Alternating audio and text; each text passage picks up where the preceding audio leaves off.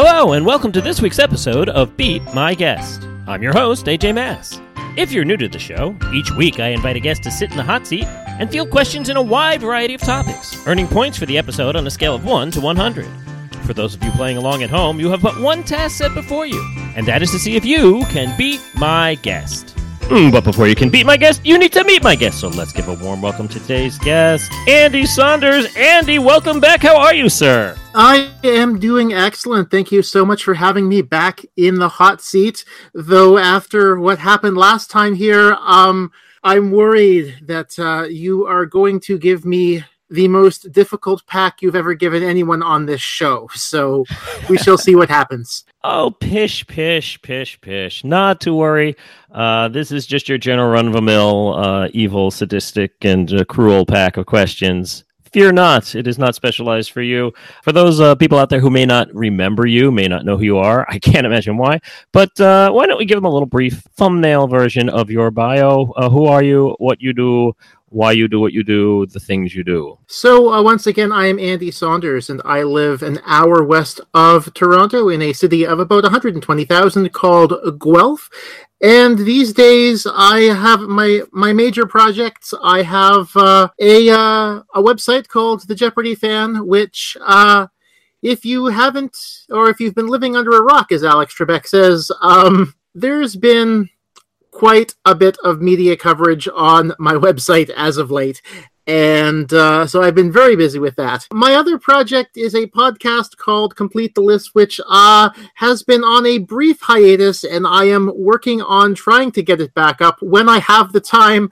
But yeah, people seem to want to talk to me about some guy named James Holzhauer. So we'll see how the timing for that comes. Indeed. Well, when he completes his run, then you can complete the list yet again.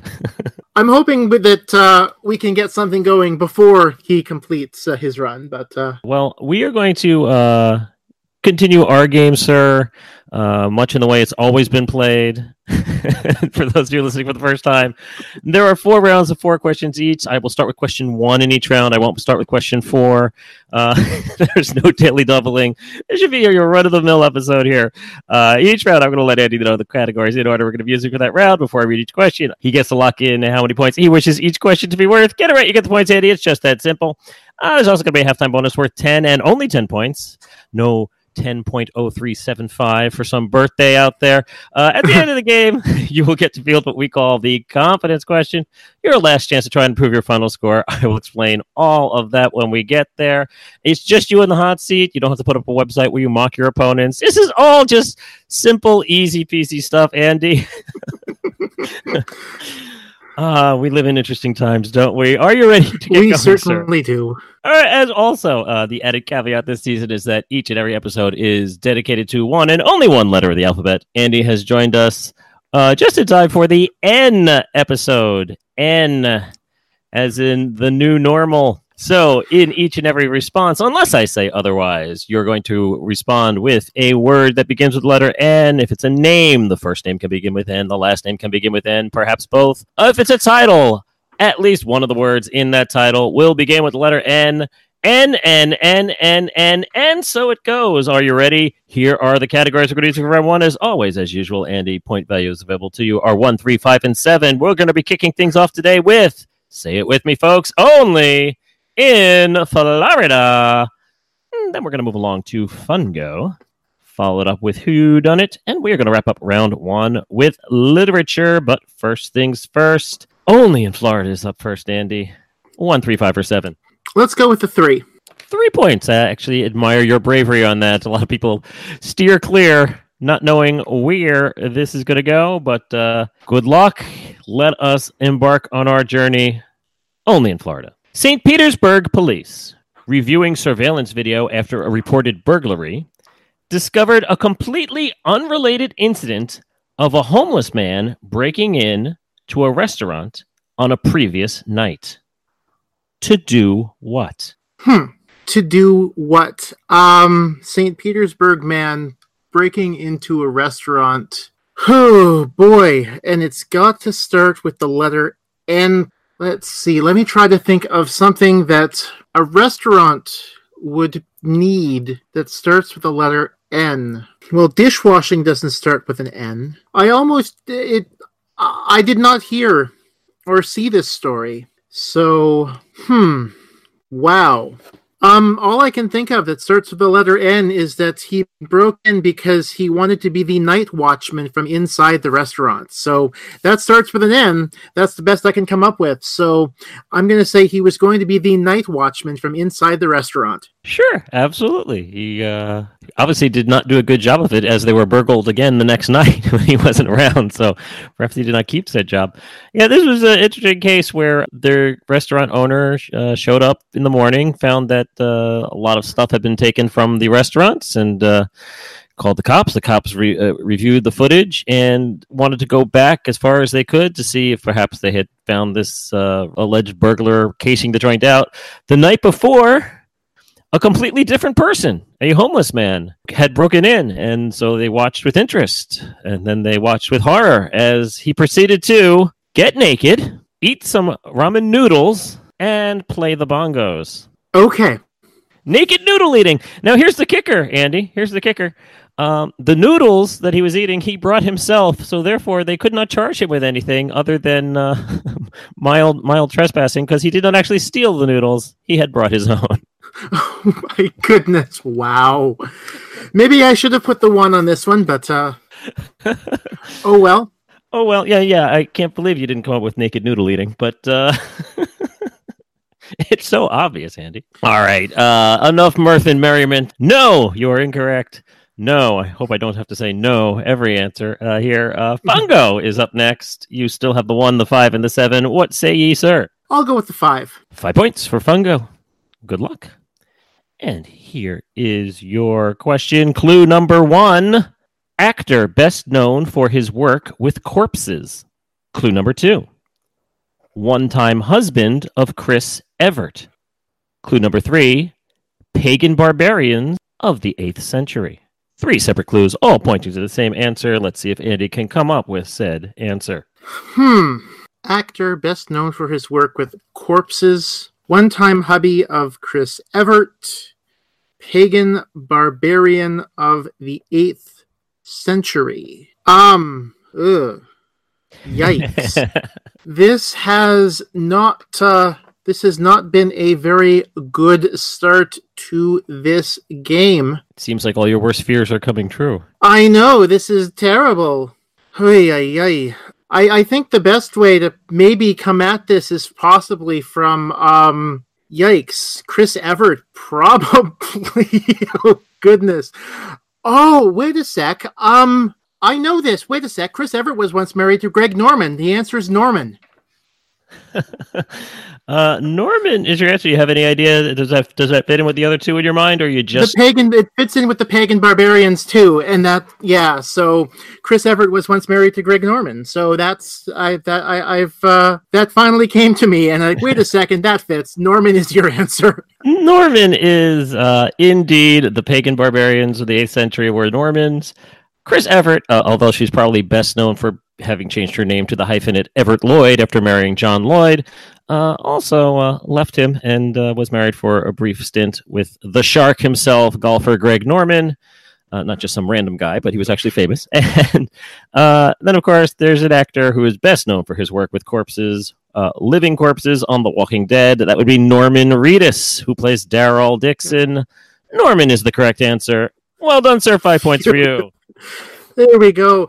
See, it took me a while because I also had Lloyd on my sheet of paper because, Chris Evert Lloyd. And wait a second, think about this a little more. Oh, yeah, of course, Greg Norman, yeah. I mean, I suppose you could have incorrectly thought that his name was Norman Lloyd, but that would, of course, been Dr. Auslander from St. Elsewhere. So not the right guy, but you could have backed into it that way, I'm sure. Well done. And we are on the board. All your fears were for naught. Why don't you have some noodles as a reward?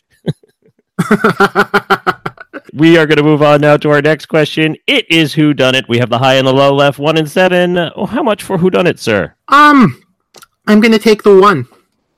All right, 1 point for Whodunit. Listen to this brief bio and then tell me, for 1 point, Whodunit. Subject of a 1922 silent film by Robert J. Flaherty. This Canadian became an unexpected star despite not actually being born under his quote-unquote stage name. Who done it? See, I need to think about this a little more because when I reacted, I thought you were going in a different direction, but because I thought you were about to make a reference to Nosferatu, but it's not Nosferatu. The Canadian plus Robert J. Flaherty is Nanook, as in Nanook of the North. Yes, indeed. Nosferatu, around that time, silent film, vampires. See, I thought you were reacting to the Canadian aspect of it. For seems to be a tradition. Whenever I hear you on any quiz show, somehow Canadian questions get bandied about. Especially when you complete the list. There are oftentimes Canadian-based questions, which I find a bit more difficult than the average ilk. Name Canadian prime ministers. Erg! But yes, indeed. The actual name of this person who was discovered by Robert J. Flaherty was Alakarialak. That didn't quite have the ring to it.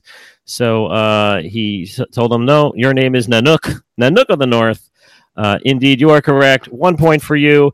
It is interesting. It's a documentary film. It comes under some sort of scrutiny because originally Flaherty had shot an actual legit documentary, and all of the footage was lost in a fire, and so he went back and had to reshoot the whole thing. So this is a restaging of an actual documentary, so it's not really a documentary, but it's not as faux documentary as a lot of people I think as the passage of time are now led to believe. That it was staged, but it wasn't staged completely out of whole cloth. A lot of the things that he had done, but he just wasn't reacting to it for the first time. Right. Mm-hmm. Literature is the last question of the first round. It is going to be worth 7 points. Hopefully you can finish out this round on a hot streak. A hot streak. They're few and far between. Good luck. Here's your 7-point literature question. Written under a pen name, King, Queen, Knave, about a man named Franz who works in a Berlin department store, was actually the second novel written by who? King, Queen, Knave. Yes, knave, a K word. That sounds like an N word. I know. The second novel written by whom? Berlin department store, meaning probably German. As I tried to think of a German author whose name starts with N. Ew. I'm having difficulty coming up with one. I'm wondering if it's yeah, I am lost trying to come up with a German author whose last name starts with a letter N. Yikes. Really don't know here. For lack of anything else, I am going to go with Norman Mailer because Norman starts with an N. I'm going to go Norman Mailer. Norman Mailer, an author, so certainly a possibility there. The trick here is that this was not written by a German author. This was written by a different author who just happened to be vacationing or maybe just going on. He was on sabbatical in Berlin, kind of took in the surroundings and was inspired to write this novel that he wrote under the pen name V. Sirin, Sirin. Many years later, his son Dmitri decided to translate into English, and that's when people who speak English first discovered this King, Queen, Knave written by Vladimir Nabokov. Oh, okay. I mean, I've certainly heard of him. Yeah, but absolutely. This was turned into a 1972 film starring Gina Lollobrigida, an actress who just sounds like she's made up for the Flintstones. Gina Lollobrigida. That's about all I know about the film, about the book, other than what I told you earlier. It's no Lolita. Let's leave it at that. I think I'd rather read this one than Lolita. Well, hashtag me too, but that's not the point. The point is that you did very well in that round. You got 2 questions right. Of course, you didn't get the 7, but 6 points out of a possible 16. That's a nice way to build a base for your point scoring pyramid going forward. As we now move on to the round 2, the point values are going to increase just a little bit for you, Andy. Up to 2, 4, 6, and 8. Who do we appreciate? We appreciate you. Round 2, the categories are as follows. We're going to kick things off with analogies. And we're going to follow that up with sports, move along to the mashup, and we're going to wrap up the first half and round 2 with television. But first things first, round 2 begins with analogies, 2, 4, 6, or 8. I will put the 2 here. 2 points for analogies. Feeling a bit of a hesitation here from you. Are you still scared? I like the other 3 categories just a little bit better. Fair enough. That is a fair assessment. I cannot quibble with that. Good luck. Here is your 2-point analogies question. High Catoctin is to Camp David as Zaka Ladaris is to what? And I can spell those for you if you need. Please do. High Catoctin. H-I-C-A-T-O-C-T-I-N. High Catoctin. Zaka Ladaris. Z-A-C-A, space new word, L-A-D-E-R-A-S. I'm sure you have some high Catoctin just sitting there in the fridge waiting to drink later. So, Camp David is obviously the presidential retreat in Maryland. I've never heard of High Catoctin before, but I'm guessing it's the original name of Camp David. So Zaka Ladaris is clearly the original name of something. Things that start with the letter N. Okay. Large ranches that start with N. Large ranches, large retreats. Oi. Ay. I'm just going to put this out there. I have no thought this might be right, but it starts with N. I'm going to go with Michael Jackson's Neverland, because that's the first thing that I can come up with. It's, large area that starts with the letter N. Okay, Neverland is your answer. Well, considering I don't expect anyone to have ever heard of High Catoctin or Zaka Ladaris, let this be a lesson to all of you out there that you can sometimes brute force your way into figuring out what the connection is, even if you have no idea what the heck you're listening to. Indeed, Camp David's original name was High Catoctin, based, I believe, upon the mountain range upon where it sits or some sort of geographic features around there. It was originally changed to the name Shangri-La, and then when Eisenhower was in office, he decided to change its name to honor a dead relative, hence it became Camp David as a result. Zaka Ladaris, therefore, is the original name of another famous location. As soon as you said ranch, I thought you were going to immediately blurt out the answer. You thought about it for a little bit, but yes, a ranch that begins with the letter N. Zaka Ladaris, purchased by Michael Jackson, who renamed it Neverland. 2 points awesome. For you. 2 points. Well done. You did not think you had that one. No, I did not. Well done, sir. I'm proud of you for brute forcing that one. It can be done, people. It can be done. Yes, I fully expected the man who's responsible for completing the list to complete the analogy. Analogies aren't usually my thing when I listen, so I'm that's why I put the 2. You did yourself proud, sir. Now let's see if we can keep this ball rolling. Speaking of balls, sports, 4, 6, or 8. We'll go with 8. 8 points. There's no segue I won't jam through, sir. All right, 8 points. Sports question. Good luck, and here we go. The modern version of the NBA's Slam Dunk contest started in 1984. What then member of the Phoenix Suns was the first winner of this annual showcase? The NBA Slam Dunk contest. Why did you have to ask me a basketball question, AJ? Look, I gave you a question about an Nanook of the North. That was as Canadian as it's going to get. Well, you could have been like, give him a, hockey or football or baseball or lacrosse or any other sport, but I went with the NBA. I know. Thinking back, I can think of Spud Webb and I can think of Dominique Wilkins, and they don't have an N in their names. I don't know who won the first one. No, that doesn't have an N. No, that doesn't have an N. No, that doesn't have an N. Oi. This name is not coming to me today. Well, even though it's already worked once for me, I'm going to go back to the Norman well and say my answer is Norman and hope we have a lucky Norman here. So let's go Norman. Norman is your answer. Well, it ain't Bobby Nystrom, I'll tell you that much.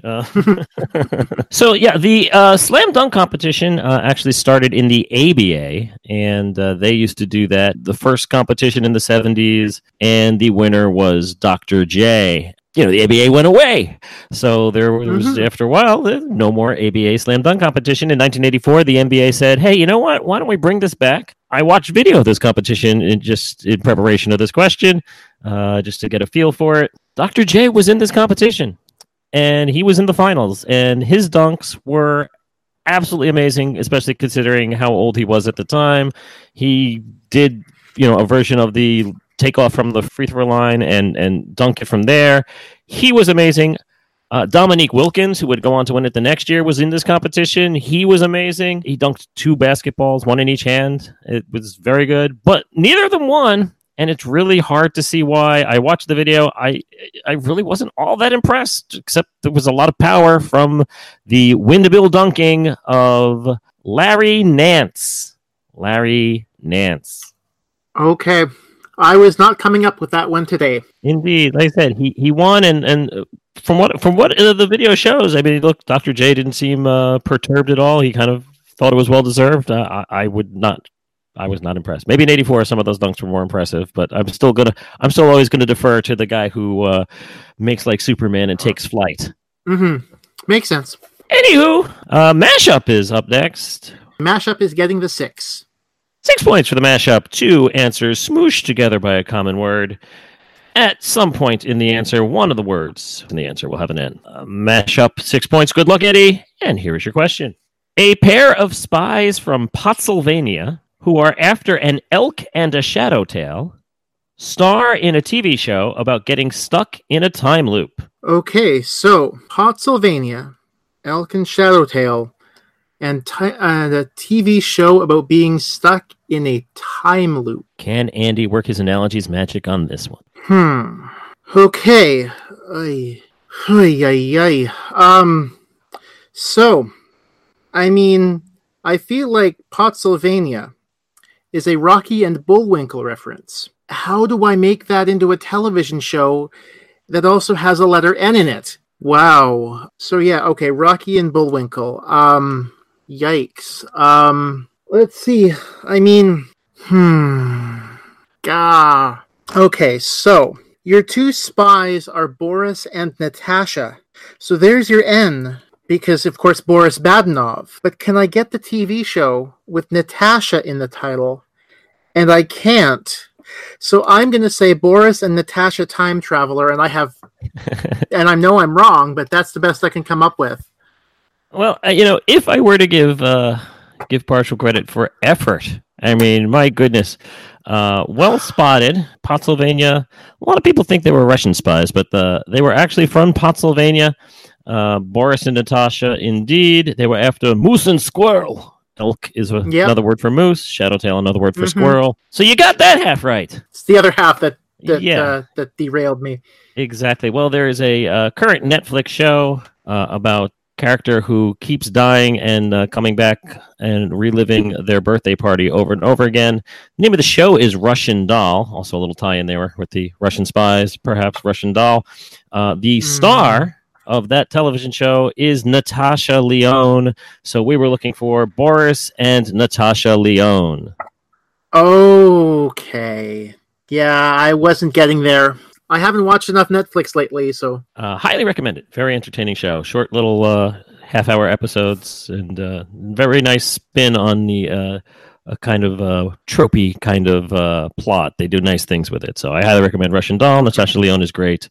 Unfortunately, what is not great is that I cannot give you the 6 points for that one, but well reasoned out at least halfway there. And, you know, you can't answer what you don't know. So let us move on. We still have one question left in the half. Hopefully we can end on an up note. Oh, television, 4 points. Are you ready, sir? Sure. We'll go with that. Okay, I promise you it's not Netflix. Okay. 4 points for television. Here we go. Pamela Sue Martin will play a psychic named Harriet Grosset in a 2019 version of a television show that she had starred in for 2 seasons back in the late 1970s, playing what character? Hoy. Why didn't I put the 8 on analogies, even though that would have been a really silly move on my part? Oh, gosh. Well, let's break this down. Have you ever at least heard of Pamela Sue Martin? Not really, no. I'm not even recognizing the name Harriet Grosset.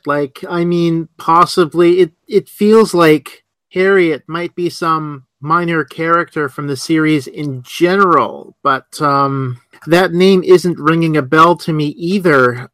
Well, you know what? I am going to keep going back to that Norman well. We're going to go with Norman and move on to halftime.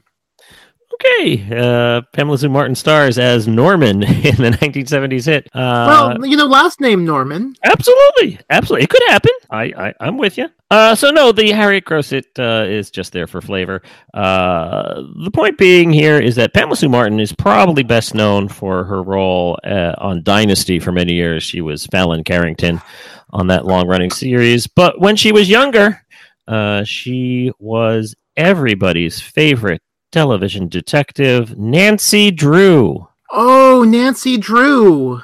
Yep, the CW has ordered a pilot. It's just finishing up post-production. It should be out later this year. With Kennedy McMahon will be playing Nancy Drew, and they did that nice thing where they went back and they got the original television Nancy Drew, Pamela Sue Martin, and she's going to play a minor character on the updated version, where I'm sure she will use Google and Siri and all these modern devices to play detective. She doesn't have to resort to opening up an encyclopedia, Mr. Brown. Yeah, that would. Damn. It's also she left the show after 2 seasons. She thought it was she was getting too old for the part. She was tired of playing because she had to solve all these crimes in such a kid way, and she wanted to play something a little more grown up. And then she's on Dynasty, so I think she got her wish. So. Yep. All right, not the greatest round, but not the worst round by any stretch of the imagination. You did get 2 out of a possible 20 points in that round, so I'm going to add the 2 points to the 6 you had coming into the round, which puts you at 8 points as we head into the half. Not quite double digits, but we are almost there, Andy. And the halftime bonus, as you know, is our only partial credit question of the game. I'm going to ask you this question, give you a little bit of time to think about your answers to said question, as we pause for a brief word from our sponsors. When we come back for that break, hopefully Eddie will have all the answers he needs to get points for the following question.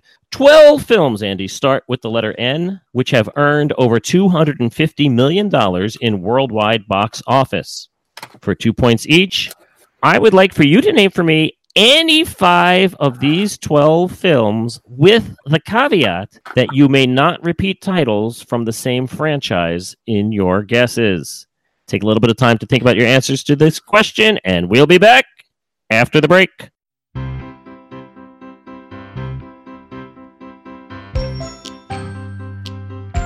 If you'd like to support Beat My Guest, helping to make more episodes like this possible, please consider becoming a patron, just like Blair, Jake, Brandon, and many others who have joined since the start of the season. Check out patreon.com/beatmyguest for details. And now back to me for the second half of this week's episode. And welcome back to Beat My Guest. My guest this week is Andy Saunders. When we last left Andy, he was sitting on 8 points, working on the following halftime bonus question. 12 films, which start with the letter N, have earned over $250 million in worldwide box office.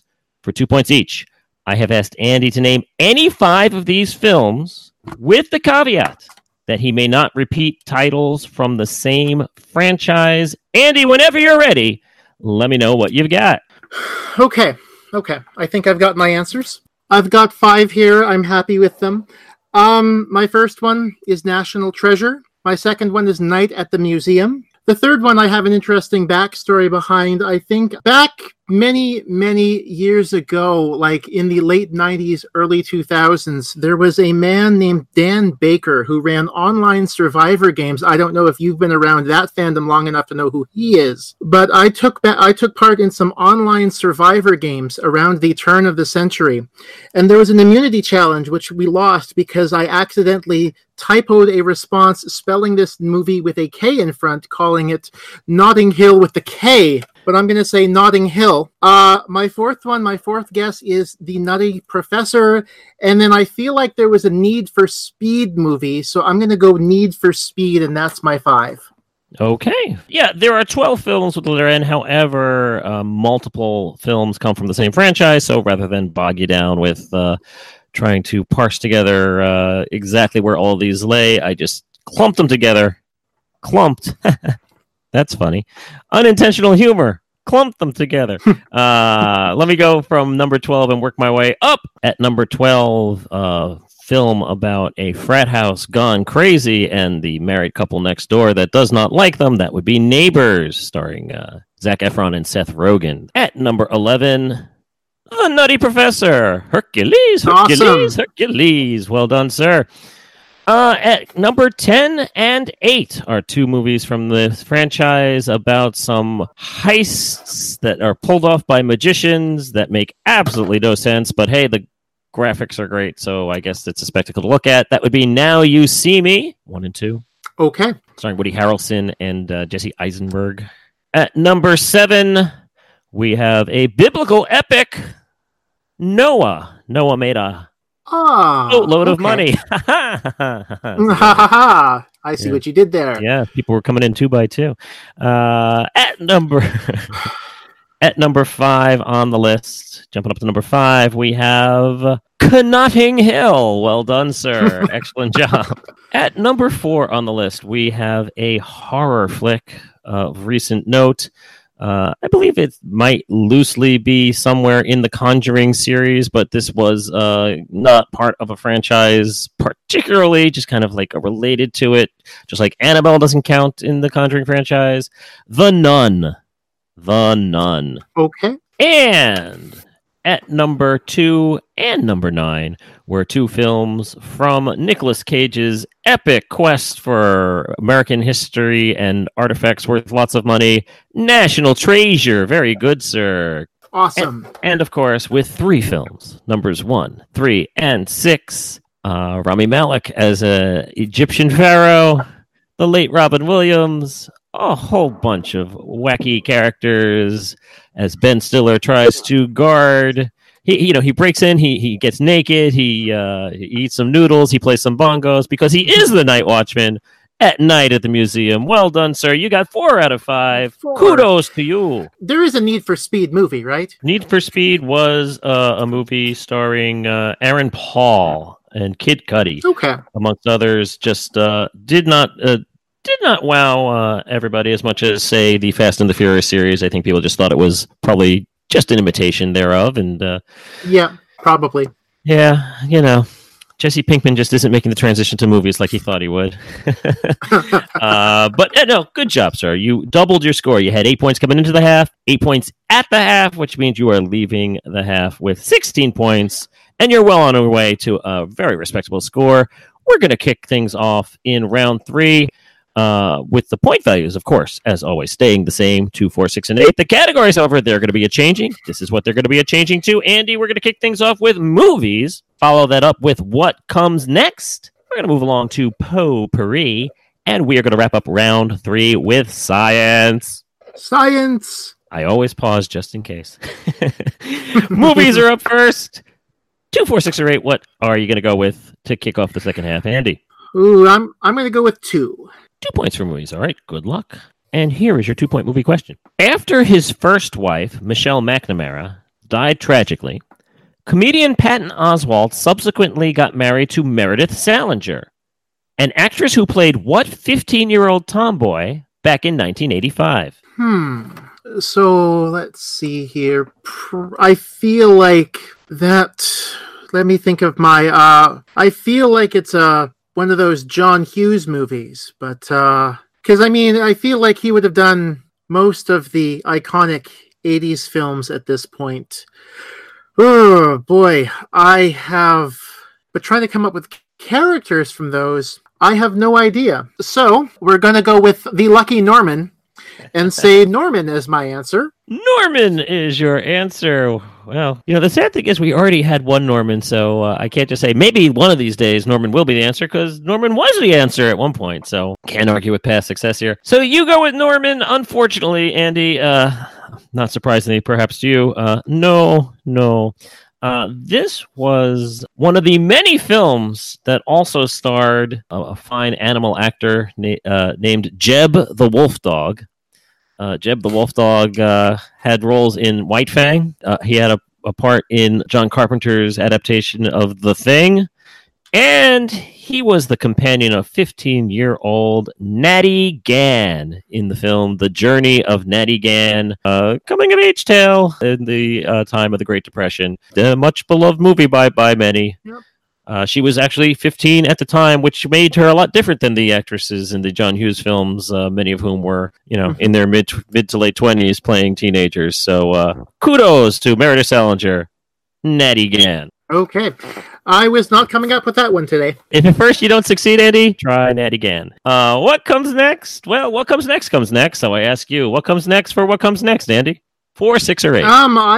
I'll go for the 6. 6 points. All right. Good luck. And here is your 6-point what comes next question. Robert M. La Follette, 5th. Gary Johnson, 6th. Theodore Roosevelt, 7th. What comes next? 8th. Well, these are all politicians. I feel like they'd all be third-party presidential candidates, possibly. But, and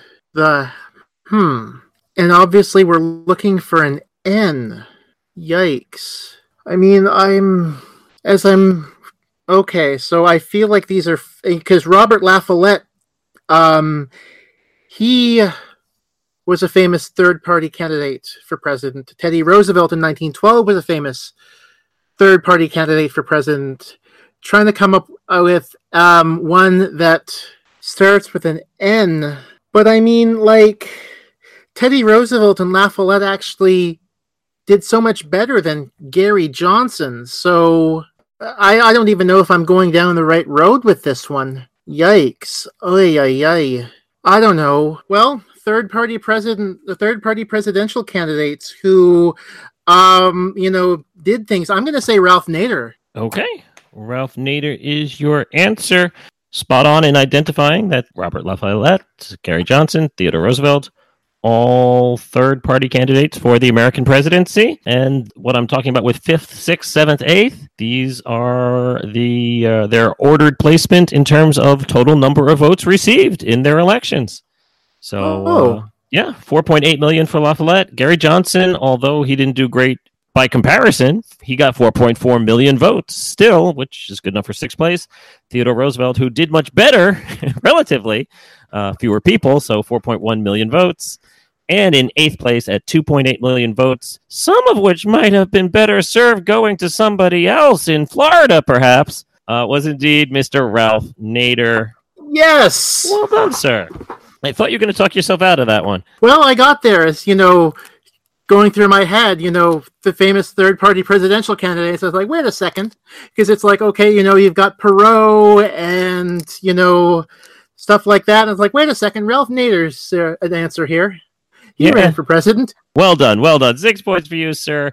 Let us move along to Potpourri. We have 4 points. We have 8 points. What say ye, sir? We'll go for 4. 4 points for Potpourri. Here is the question. According to the Audubon Society, this species of bird is, quote, most likely to be seen in small, talkative flocks, clambering over the highest twigs, cones, and needle clusters of the Monterey pines. What is it? Okay, so, my answer is not going to be Norman on this one.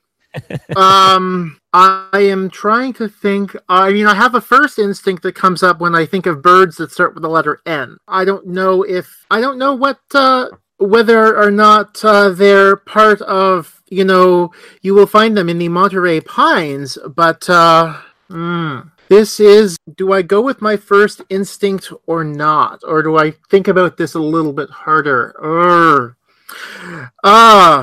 AJ, why do you make your questions so hard? Well, because I can. That's, I guess, the... it is your podcast. Somebody's getting a little uncomfortable in the hot seat. Well, it's... Because, I've listened to your podcast, I've seen your questions, and I know they're hard, so is this, just happens to be an easier one?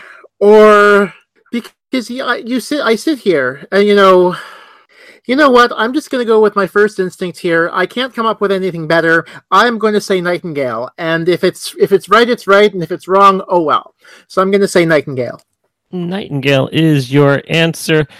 Yeah, I mean, I think this question does essentially boil down to, can you even come up with a bird that starts with the letter N? Some people might only be able to come up with one. Some people might come up with two, and then it's a 50-50. I'm not sure if I could have come up with more than two, but immediately my brain does go to two, one of them being Nightingale, and the other being the correct answer, which is the nuthatch. The nuthatch. Specifically the pygmy nuthatch, but I would accept any generic answer of nuthatch there. I'm not that cruel and devious. Yeah, all I could come up with today was Nightingale, so... It's one of the things where if I didn't have the letter restriction, then, your brain could go anywhere. I don't know if you then would have come up with nuthatch anyway, because there are so many birds out there, but who knows? Who knows where we'd have gone? I guess we'll never know. What we do know, however, 8 points is what's left for science. Are you prepared? I am prepared. Good luck. Here is your 8-point science question. What element was first reported to have been created in 2003 by a collaboration of Russian and American scientists, though eventually credit and naming rights went elsewhere? Well, knowing my recent elements, there's only one I can think of that starts with the letter N, and that is nihonium. So I'm really glad I left my 8 points here for having the elements down at the top of the at the higher end of the periodic table, nihonium. So that is my answer. I hope I'm right and I haven't forgotten something, but that's where I'm going. Nihonium. Nihonium. So basically, the rules are finders, keepers, losers, weepers. And so generally speaking, if you are the person or persons or teams of scientists that are given credit for having discovered an element, well, then you get to also then name the element. Most of the elements now are discovered by teams of scientists. This is not an individual, and they usually will name it after where they were, their home country, their home city. Tennessee was one of the ones that was named recently after the state of Tennessee. Russian and American scientists, they say they found it in 2003. Shortly thereafter, some Japanese scientists said, no, we reported it. We found it too. And after some research, it was neck and neck, but they decided that while they were both on the trail around the same time, the first one to really have created enough of the element to count as having actually found it was given to Japan. They named it after their home country, at least in their native tongue. Nihonium is the correct answer, sir. No points to anyone who said no collusionum. I mean, we had Russians and Americans working together. How could it not be collusion? Anyway, well done, sir. 8 points for you. You only got 2 questions right in that round, but they were the 2 highest scoring questions available to you. So 14 out of a possible 20 points. I'm going to add those 14 to the 16 you had coming into round 3, which means we enter round 4 with an incredibly healthy 30 points. And the good news for you, Andy, is that round 4 is the highest scoring round available. I bet you're feeling a little bit nicer, a little bit calmer, a little bit less scared. Yeah. I'm happy with 30 points through round 3. Excellent. Well, let's see how many more we can add to your score as the point values will increase to 3, 5, 7, and 9. And the categories available to you in this final round are as follows, kicking things off with music, following that up with Around the World. And we're going to move on to history. And we are going to finish up round 4 in the second half with Audio Hodgepodge, which admittedly is a bit of lifestyle. First things first, however, music, 3, 5, 7, or 9, sir. It's interesting. I really like these categories. So I am going to put the 5 on music. Normally I'd give it a higher number, but I really like some of the back categories in this round. So 5 it is. 5 it is. Good luck. Here is your 5-point music question. Andy, who is responsible for crafting the following lyric? You're growing up so fast, and mama's worrying that you won't last. You're growing up so fast, and mama's worrying that you won't last. Well, I do recognize this song. I believe those are lyrics from the song Sister Christian by Night Ranger. So I'm going to say Night Ranger as my answer. Night Ranger is your answer. Baby, you know you're growing up so fast. Mama's worrying that you won't last to say, let's play. Andy, you're motoring with 5 points. Very well done. What's your price for flight? Good job. Yeah, lyric questions are kind of either you know it or you don't, but well remembered indeed. Moving along to Around the World. 3 points, 7 points, 9 points. What are you going to do? I'm going to put the 7 here. Actually, sorry. Can I actually... I'll put the 3 here instead. Sorry, we'll go 3. All right, 3 points for Around the World. Why the change of heart there? I think that I'll like the audio hodgepodge. In general, more than I like geography, but I don't know if this, is more geography based or a world culture based. So there's one I'd really like and one I'd not like so much. And being that I don't really 100% trust you, AJ, we'll go with the 3. All right. Understood. I accept it. I wear it. I earn it. I wear it as a badge of honor. Good luck, sir. Here is your 3-point Around the World question. A conurbation is formed when a number of urban areas, through either physical expansion or population growth, or perhaps both, merge over time into a single entity. In what country can you find one such conurbation? Napier Hastings. Okay, so this is essentially a geography question. I really probably should have kept the 7 on this. So basically it's, countries that start with the letter N that have an English-sounding name, because Napier Hastings really sounds English to me. Yeah, there's really only one that really fits, starts with N, and would have place names that are really English-sounding, and that would be New Zealand. So I'm going to say New Zealand. Take my 3 points, because I really feel like that's right, and curse myself for not putting 7 there. All right, fair enough. New Zealand is your answer. You mean you're not worried that I'm going to just pull the rug out from under you and tell you it's Namibia? Is that what you're trying to say? Well, I mean, they'd probably have more of a Dutch name than Napier or Hastings. Fair enough. Well, Napier and Hastings, although they still exist as separate entities in terms of governing, they have slowly merged over the years to the point where this country now just lists it combined as their 6th largest quote-unquote urban area, much in the same way that Dallas-Fort Worth is in the United States. Yes, they're separate cities, but for all intents and purposes, they're slowly but surely merging together. The Bay Area, we would call San Francisco and Oakland. Napier and Hastings form an urban area. Yeah, I'm not going to drag this out any longer. In New Zealand. Well done, Andy. That is correct. No trick here. I know that you get to this point of the game, if I throw an easier question in, people then don't believe that it's an easier question, and then suddenly they get Nightingale. 2 for 2, and in fact 3 in a row. No jinx. No, I'm not trying to jinx it all. Noonan. See, because it's the end episode, so I can say that. Noonan. History is up next. You have 7 points and 9 points. Your 2 highest questions. History is going to get what? History is going to get 9. All right, 9 points for history. I wish you well. I wish you luck. I wish you just answered the question already. Here is your 9-point history question.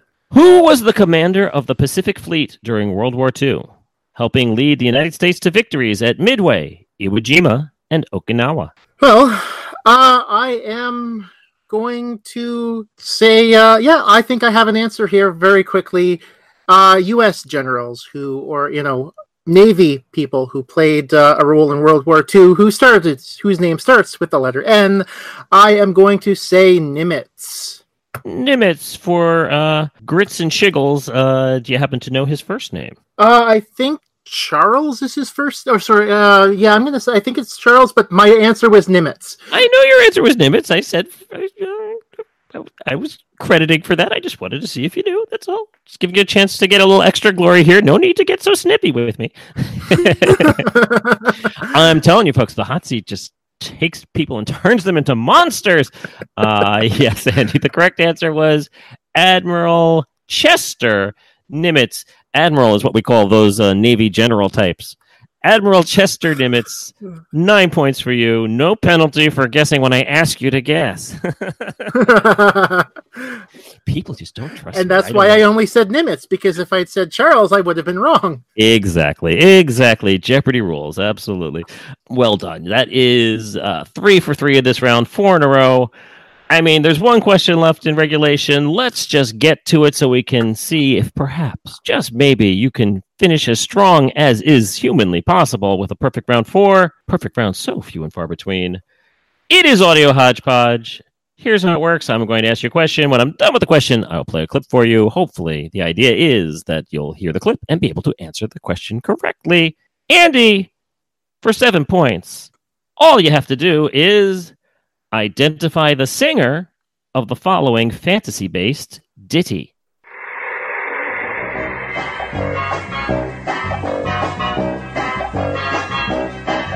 In the middle of the earth, in the land of Shire, lives a brave little hobbit whom we all admire. With his long wooden pipe, fuzzy woolly toes, he lives in a hobbit hole and everybody knows him. Bilbo Baggins, he's only 3 feet tall. Bilbo Baggins, the bravest little hobbit of them all.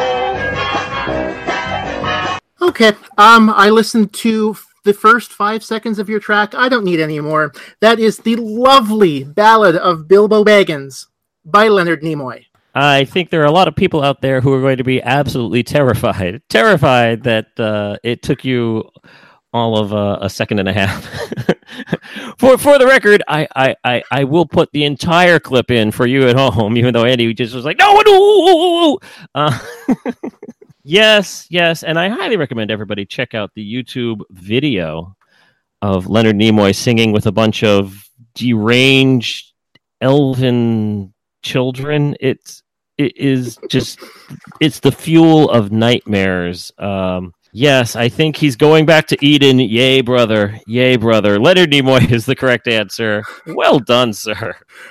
How do you know that so quickly? How? I am not at all ashamed that I can identify the Ballad of Bilbo Baggins off 2 notes. Well, folks, sometimes the Inquisitor gets beat.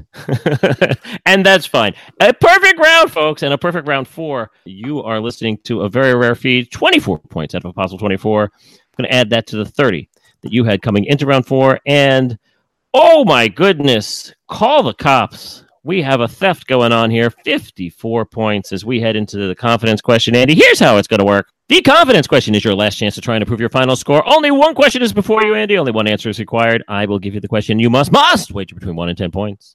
Get it right, and I will add it to your score begrudgingly so. But get it wrong, and not only will you lose those precious points, Andy, not only will you lose that precious points, but I am going to put you in a room with Norman Bates and Norman Fell as they argue over who is the better landlord. Now, this season, Andy, as you know, I am asking my hot seat residents to offer up 3 potential categories for me to choose from. You have graciously done so. I have selected. So, on a scale of 1 to 10, he asked, fully expecting a 10 to come back at him. How confident are you in a category you have selected called game shows? I will put the 10 here. I had a feeling, and quite frankly, if you had asked me heading into this game, regardless of what your score was, whether or not I thought you would get this question correct, despite any deviousness on my part, I would probably put my points on you as well. I have faith in you. I just think this is one of the categories that I know that you know so well. So no pressure. I'm not trying to do any reverse psychology here. I feel inadequate to provide a difficult enough question for you in this category, but hopefully I will at least make you think. I thought you were going to pick baseball because I figured you could come up with a sufficiently hard baseball question for me. My aim is not to punish. My aim is to make my guest look good. Absolutely, at all costs. Clearly, I've done a bang-up job today, as you have 54 points. But all right, enough of these pleasantries. Let's get to business here. And please don't answer after the first word, because I know you. For the rest of you out there, here is your 10-point game show question. Good luck. Johnny Beetle hosted in Scotland, while Jack Nars hosted the U.S. version of what show, which determined its first ever champion by random draw and attempted to generate excitement by combining grade school level trivia with word searches? At least I've earned 2 hmms out of Andy. Grade school level trivia with word searches. Well, I believe... I think this fits. Certainly my first instinct when it comes to game shows to start with the letter N, and I certainly don't have any reason to dissuade myself. I believe it is called Now You See It. Now You See It is your answer. Are you just basing that off of a general knowledge of the title, or are you actually familiar with this game itself? I'm not 100% familiar with the game itself, but I'm basing it off my knowledge of the genre, my knowledge of the title, and so I'm going to say Now You See It. Yeah, I think it would have been inherently unfair of me to reverse this and ask, give you the name of the show and ask you to come up with Jack Nars, who is a completely forgettable host. I actually found this first episode in its complete form on the YouTube, as they say, and watched it yesterday. Andy, this was a craptacular piece of American game show fun, as he admitted that their format for this game included 4 people competing in 2 teams of 2. And after the first round, the victorious team would then split up and square off against each other head-to-head. And then in the final round, that remaining player would battle off against the returning champion, and with the winner getting a shot at $5,000. Of course, for the first show, they had no returning champion, so they just picked one of the 5 people backstage, drew lots, and assigned one as returning champion, who got to defend her title by default. Wow. Yeah, that's a great way to start a show. The questions were pathetic. One player would buzz in when they thought they knew the answer, and they would tell their partner which of the 4 rows the answer was found in, at which point the partner would have 3 seconds to identify the starting letter and the word that they were looking for. Like I said, the excitement of simple trivia like a Midwestern state. Wow. And the President of the United States. Wow, exciting. But you had to find it in the grid. It was a word search. And yes, as they said, all of the answers to the questions are right in front of your eyes. Don't believe us? Now you see it. Now you see it is correct. 10 points for you. Well done. Well, that was interesting. Can you imagine going on Jeopardy? Final Jeopardy answer is, and all you had to do was find it in a word search. I mean, Alex did do classic concentration, so I guess Rebus puzzles are not beyond him. So perhaps that wouldn't be as well. But well, Andy, there's no need for me to search for the words to describe your performance here today. With those 10 points added to your score, you have a very impressive total of 64 points. One might even say very nice and nifty.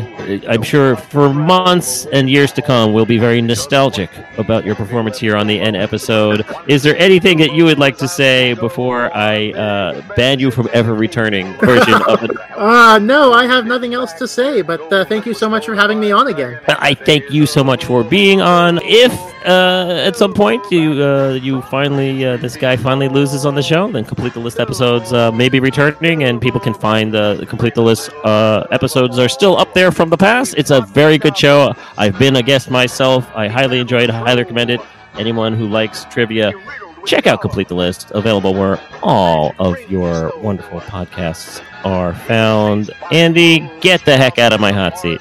I will, AJ. Thanks for having me. Thank you all for listening. Oh, I can't wait until next week. Get it? Oh, because anyway, take care, everyone. We'll see you then. Bye-bye. Did you beat our guest, or did our guest beat you? Tell us all about it on Twitter at BMGPod. Also, please review and rate us on iTunes. And if you like what you've heard, spread the word. This has absolutely not been a Mark Goodson, Bill Todman production. Brave little hobbit whom we all admire, just sitting on a treasure of silver and gold, puffing on his pipe in his hobbit hole. Bilbo Baggins, he's only 3 feet tall.